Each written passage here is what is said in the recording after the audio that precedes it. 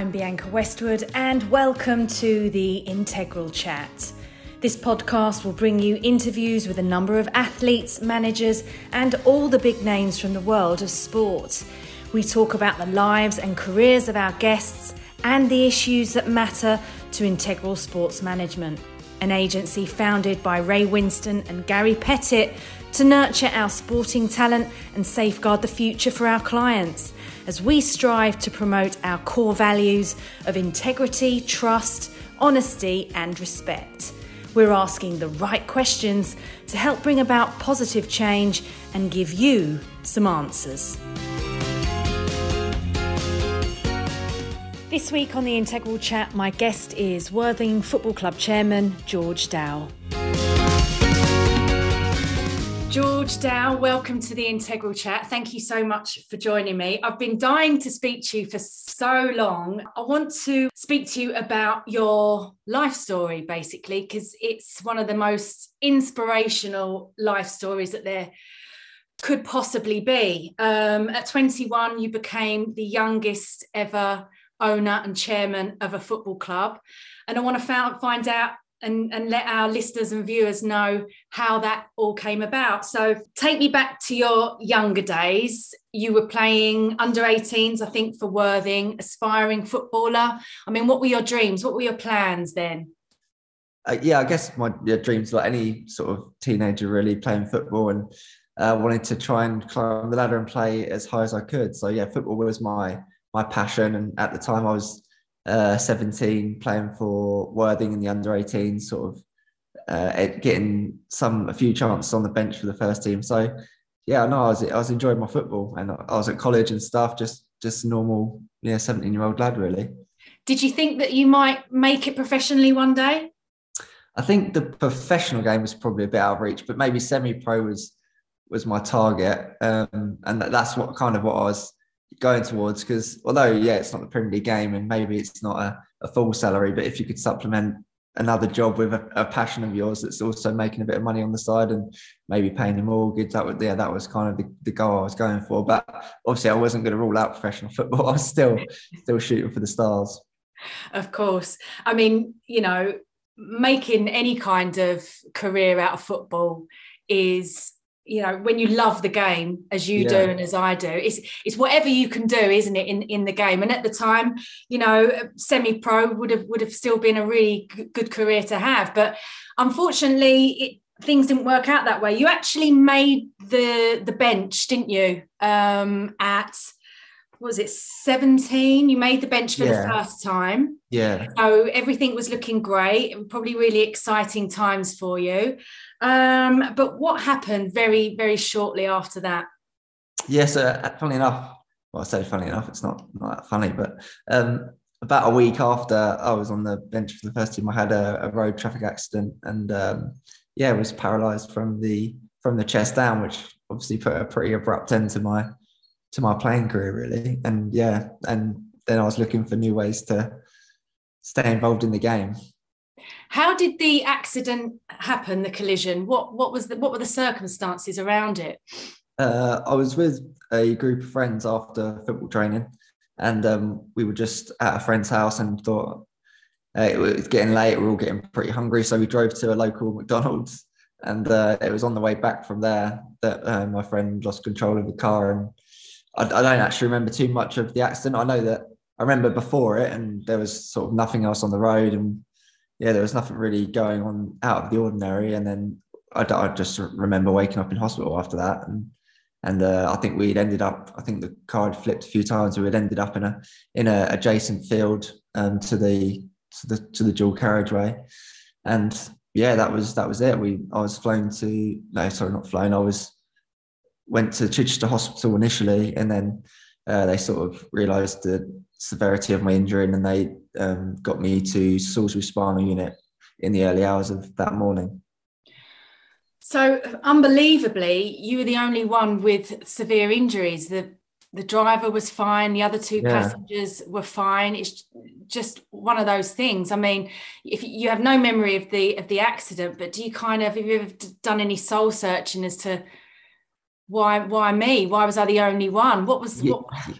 Definitely, yeah. It's indescribable, isn't it? It's crazy. Like everyone else, although obviously I wouldn't wish any further injury on any of them. They're all the people in the car were good friends. So, but at the time, I found it hard to believe that I had such a serious injury, and then everyone else in the car was like literally just cuts and bruises, not even like broken bones or anything. So I found that hard to understand really, because it's not like everyone had their seatbelt on and I didn't. I had my seatbelt on too. It's just a freak accident, and I was the one that I guess took the brunt of it. But I did a lot of searching at the time, and I do have like flickers of memory from when I was in Chichester Hospital, and I remember everyone's like sort of family being there or being told that David's family's just turned up and so's family's just turned up, and I was just kind of, are they all right? Are they all right? But but then I was kind of out of it, so I didn't really understand the level of my injuries, and then when they kept saying about Salisbury spinal unit, I thought, well, okay, this isn't great. And then they were like, can you feel this? Can you feel that? And I was like, no, I can't feel any of that. So I was like, okay, this is pretty serious. But yeah, again, I was pretty out of it, so I don't remember it really. That's everybody's worst nightmare, waking up in a hospital bed and someone telling you that kind of thing. When did it start to sink in? How long did it take? It probably took me a couple of weeks for it to sink in, just because I was like so heavily medicated for a long time. And I think my family obviously knew straight away. As soon as we got to the spinal unit there, my consultant and all the staff there are pretty blunt about the injury, and I can see why they are. Like, they just said to my family straight away, like, this is what's happened. He's broke his neck at C5, C6. He's never going to walk again. And this is what you can expect for sort of the rest of your life. And I think they have to be like that, because they don't want to give any false hope to families and say, oh, we think this has happened, we think that's happened, because then they're going around asking questions in their own head. So they kind of, they're just very blunt. But obviously my family were reluctant to be as blunt with me. So it took me longer maybe for it to sink in, and I was pretty out of it, so I was kind of just flat on my back, and I knew where I was and that I couldn't feel anything, and I kind of knew the seriousness of the accident, but maybe not fully comprehending what that would mean for the rest of my life, if you like. I think lots of people, I know I have, they've had that, what would I do if someone told me that? How would I react? How would I be for the following weeks and months? And it's difficult to predict. Everybody's completely different. What were you like? I used to ask myself the same question. Like, it just comes up sometimes, doesn't it? Like, oh, what would you do if you were paralysed? Like, as a teenager, you can't even comprehend what that would be like. You're like, I'd rather, if I'm being brutally honest, I would have said before my injury, I'd rather be dead than this happened to me. And that was probably my reaction when I first started coming to terms with it. I was like, what's the point in being alive? Like, I can't play football, can't do this, can't do that, can't do anything with the things that I used to do. What am I going to do? What's the point? And I probably felt like that for a while. I had like really good friends and family around me that were like supportive and trying to keep my spirits up, if you like. And I never got like too down, and although I had them thoughts going around in my head, I was never like, oh, I actually want to die. I don't think I ever felt like that. I think I kind of started to come to terms with it quite quickly, and and I think that is largely down to the support I had around me, and the hospital itself are brilliant. It's sort of trying to make you understand that there is life after spinal cord injury, and there is so much you can do and go out and achieve if you want to, and it's just make the most of it. So that's kind of I quickly took that and ran with it really. Well, you must have a really super strong spirit, because a lot of people wouldn't react like that. I mean, my dad was disabled in a wheelchair, but he was ill, so his was very gradual. It wasn't that kind of one minute you're completely sort of, I say normal, you know what I mean, walking around like everybody else, and then the next minute it's gone. Do you think you were in shock for a long time? I think, I was. It's such a traumatic thing to have to go through, body and mind. I mean, I just couldn't understand like what I was going to do next. In the first 3 months, I was kind of just laid flat on my back, and I had this like halo vest thing on, they called it. So I like obviously while my neck was healing, it's almost like a cast for your neck. So you just literally don't move at all.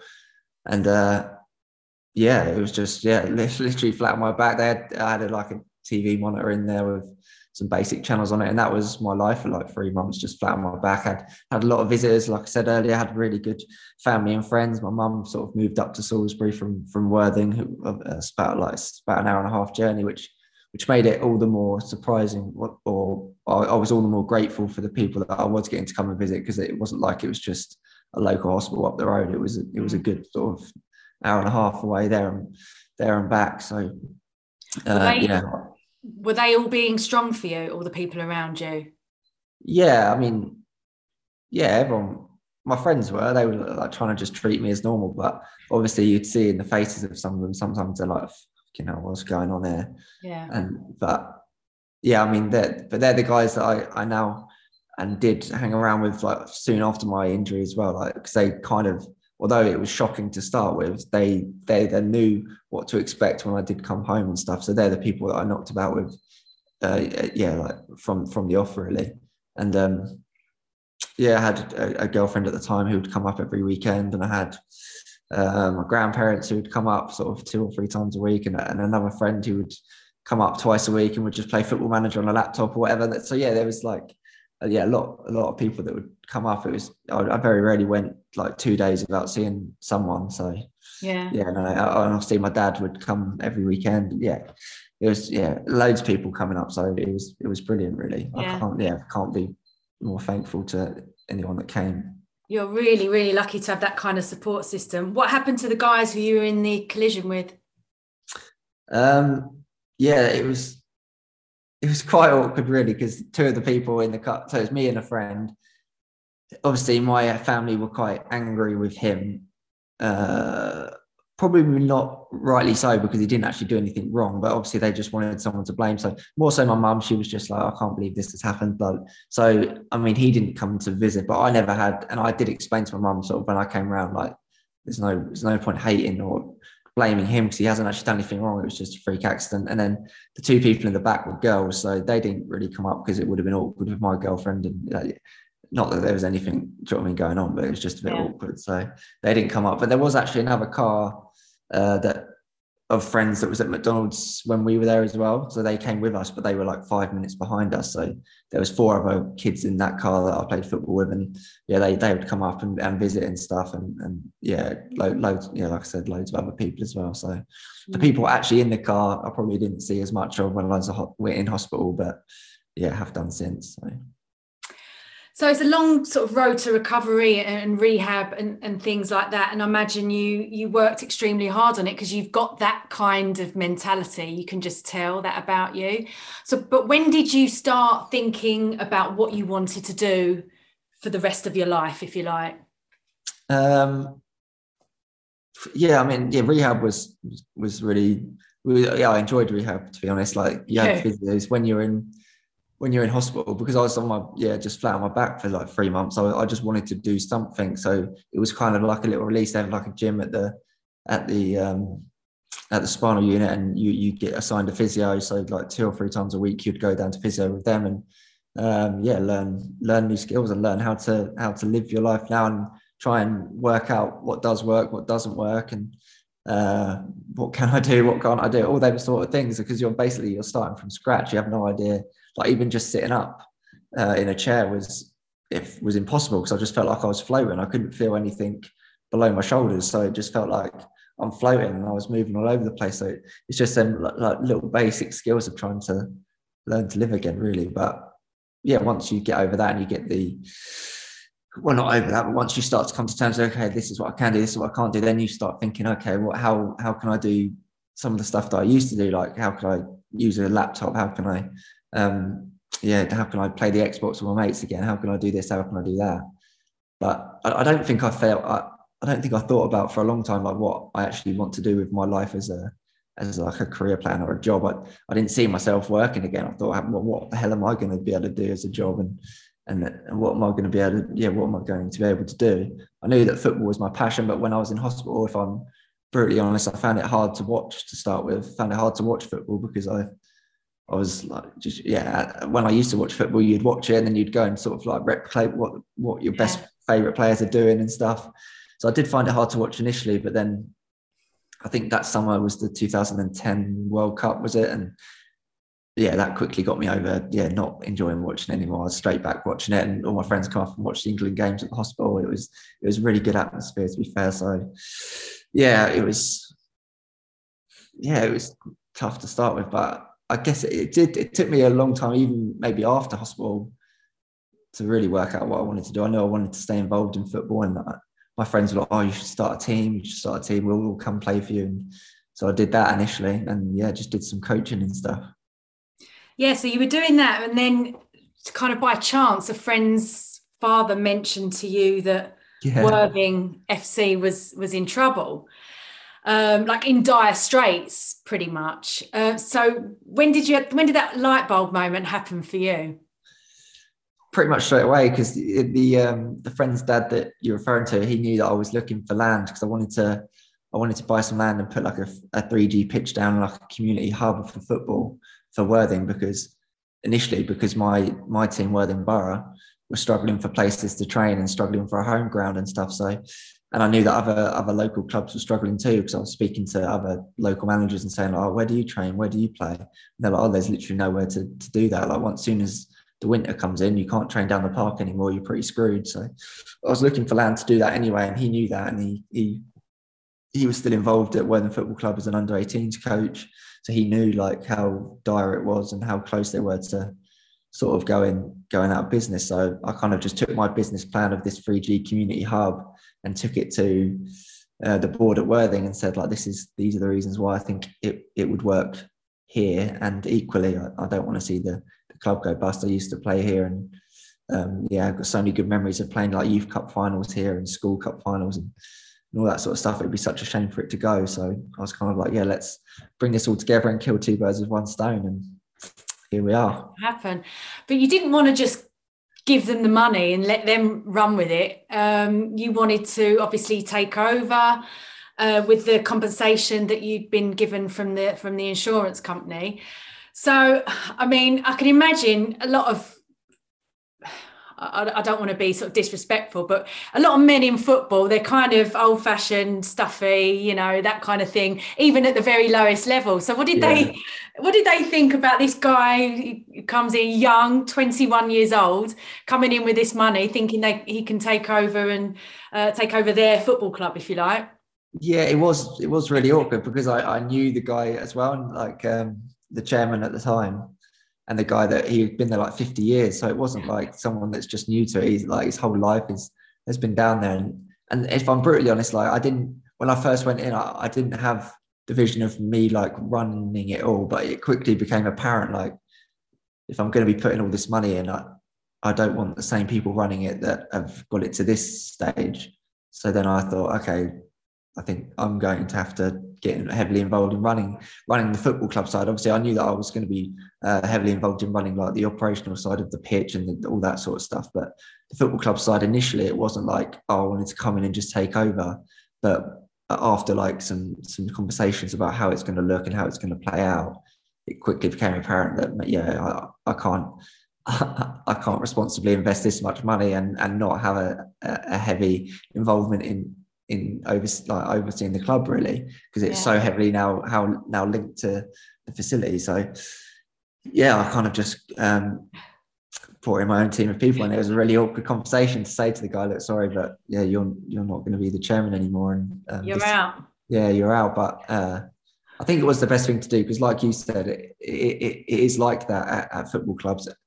Less so now. I think it is changing slightly, like more young people are getting involved, but certainly at the time it was kind of like a job for the boys, if you like. And it was almost like an old working man's club, rather than a football club that's trying to integrate itself into the community and be the town's club. It was just kind of like a little thing for them to do at the weekend, and it should never be that. So it was good to get some younger people on board and in with new ideas and ideas of how we can sort of capture the community and get them back involved in the club and make it their own club again.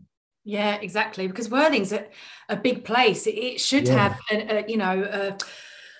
a football club that's well run and that's everybody goes to, and that is a Yeah. community hub. So talk to me about the initial improvements that were implemented. You got the 3G pitch in so that it could be used all year round. Just recently you had the whole Futures Bright GoFundMe, Campaign. Yeah. the Futures. campaign. Yeah. So Yeah. you've got new floodlights and new toilet block, and I imagine the disabled facilities down there are pretty decent as Yeah. well. Yeah. They stand up to the test. Yeah. Exactly. So what was the turnaround like in the first couple of years? So I think the big thing that you mentioned there was the laying the 3G pitch, because that just meant that the whole community could now use the facility like during the week. Because when it was a grass pitch, the ground was open on a Saturday afternoon or a Tuesday if we were playing at home, and other than that, it was shut. So unless you like know about it, then you're not going to know about it. So there was no other reason for people to use the facility. Whereas as soon as we put the 3G pitch in, we had loads of youth teams coming down and training. We had men's teams. We had all sorts of different people using the facility. And then they might say, "Oh, there's a game on Saturday. I'll come down and watch that." So it just kind of gave them a tie and a link to the club and a reason to sort of get behind it. And then all them people that visit the facility, they maybe go and tell a friend, and blah, blah, blah, blah, more people will know about it, which was, I think that was the big thing. And just the fact that there was money being pumped into the club, obviously brought an attention locally. So yeah, people would just come down out of interest to see what was going on down there. And because we had such a good first season, I think then people stayed, and it's just built and built and built. And another thing we did very early on, well, actually in the same summer, in the first summer, was like upgraded the bar facilities and stuff, and made it a real welcoming place for people to come to, so that if they did come down for the first time, they'd be happy and keen to come back. We didn't want it to look like an old working man's club and people would be like, "Oh no, I don't want to go back there. It's not comfortable. It's not welcoming." So yeah, we upgraded the bar and made it really nice and modern, and put a load of screens in there. Got Sky Sports, got BT, and all that sort of stuff, so people could watch the football before and after our games, and come down during the week and watch games. And yeah, just made it a nice place to be, hopefully. Yeah, and you want it self-sustaining as well. And you getting all those people in, you're earning money off the back of it as well, which keeps it going. And so I mean, it's a brilliant business model. Obviously, you don't make tons of money from it, but when it's so important to the community, I mean, that's sort of, reward in itself, isn't it? And it always helps when the team is doing well. Yeah, that does help. And you got promotion in your first season, is that right? Yeah, so the first year, like I said, it went really well in the first year, and yeah, we got promotion, which obviously helped kickstart the journey to where we are now. Yeah, but obviously in between what's happened now, I'll leave that little spoiler just for the second, in case anyone doesn't know. You had COVID. So, I mean, for a little club like yourselves, how did that impact you? Massively, really, and especially because what we were doing sort of on the pitch, like I say, in the first year we got a promotion, and we sort of took the crowds from about 200 to 350 to 400, and then gradually year on year it was going up and up, and just before COVID we were sort of at a point where we had, I think, an average of 800 or so every home game, which was amazing, really. Like for our league, I think the next highest was maybe 400, 500. So we were well above sort of where we should be. But when COVID hit, we were top of the league with, I think, we took top of the league with 8 points clear of 8 games to go. So we were in a really strong position to get our second promotion in 5 years. And COVID hit, and the league got null and voided, and that was tough to take for everyone involved at the club and all the fans and everyone, really, because getting to that next level would have been history for the club. The club's never played it at that level, but like you say earlier, which is a shame because it is such a big town, and it should have a club that's played at that level and higher. So it seems like a bit of a sleeping giant in non-league football. So it would have been huge for the club, but yeah, COVID came in and wiped out the next 2 seasons. So it was a nightmare, really. Yeah. So that was how long it was. Was it 2 seasons?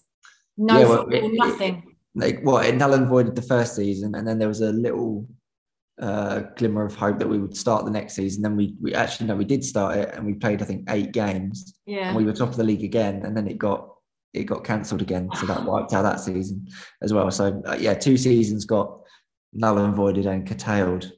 Right. So then you finally get back underway and you have an absolutely brilliant season again. And your 5-year plan was to take the team from the Isthmian South to the National League South. And what happened last Saturday?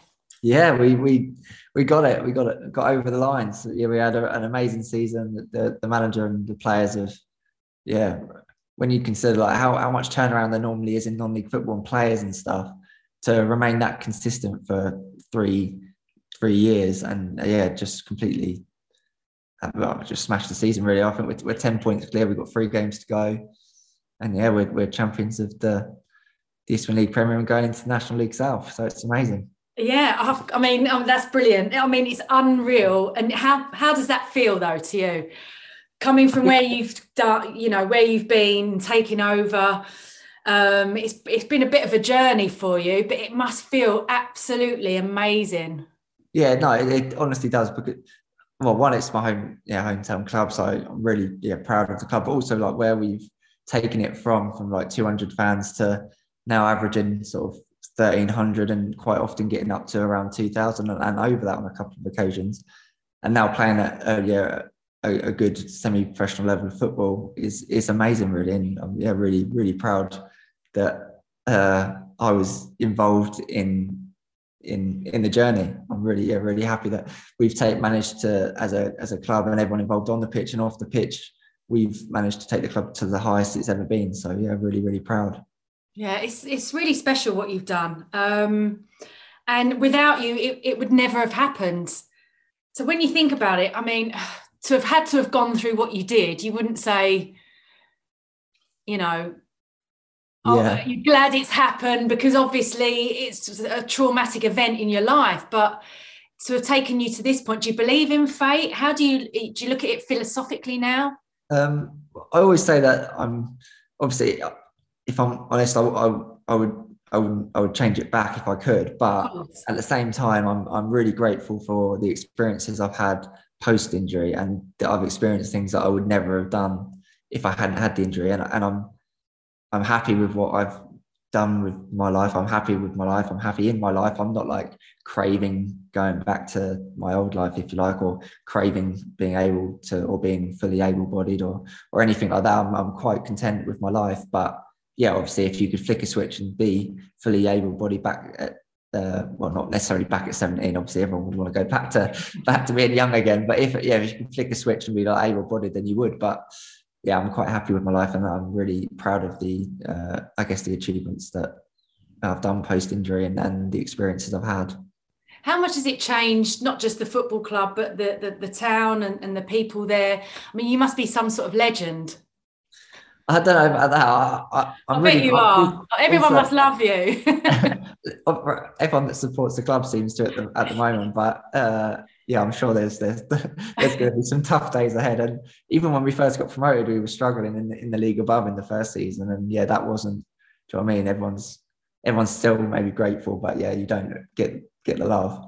But no, it's good in the town, and other things I'm really proud of from the club is just like when we've now got a really good player pathway for our youth teams, which is obviously something I was really, really passionate about when I first got involved. We had an under 18s, but we didn't have anything else, and now we've got sort of an under 19s education program. We've got teams from 16s down to 14s, and then we've got a development centre that runs all the way down to under 8. So that was something I was really, really passionate about getting started, because I was a youth player, and I appreciated the pathway into the first team, even though when I was playing, it wasn't really there. It was really rare that a player would sort of break through from them under 18s into the first team. The jump seemed so big, but now we've tried to close that gap, and the manager and the director of football have been brilliant at closing that gap and giving young players a chance, and that's helping with recruitment for the next year and the next year.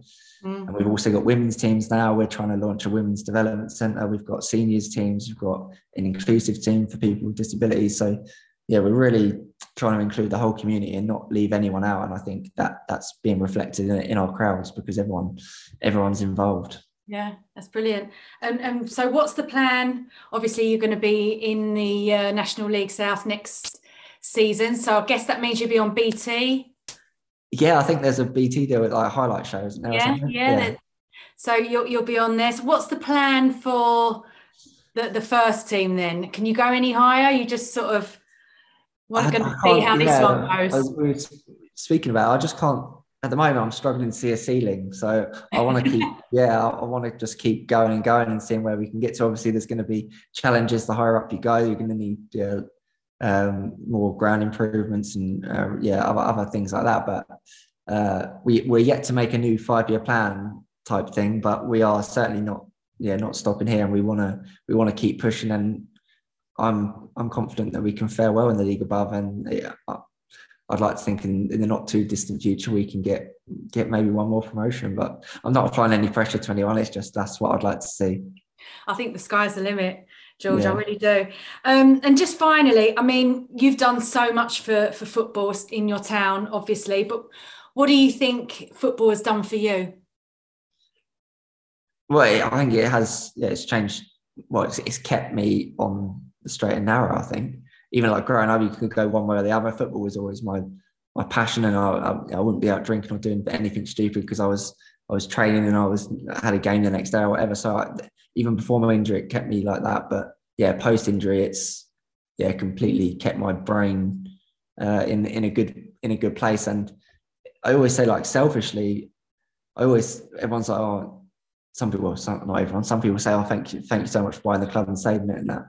But I always say, like, it's actually the club has saved me because it's gave me sort of like a purpose in life. I was kind of just at home twiddling my thumbs, not doing anything, and sort of going stir crazy, really. So yeah, to have that purpose and that ambition and that thing back in my life that I can really be passionate about, get up in the morning and sort of work towards it, it's been a lifesaver, really. So yeah, I can't thank football as a thing, as a sport, enough.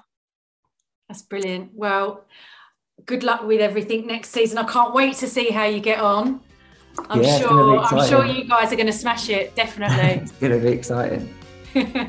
Thanks for joining us on the Integral Chat, George. Thanks for having me. Cheers.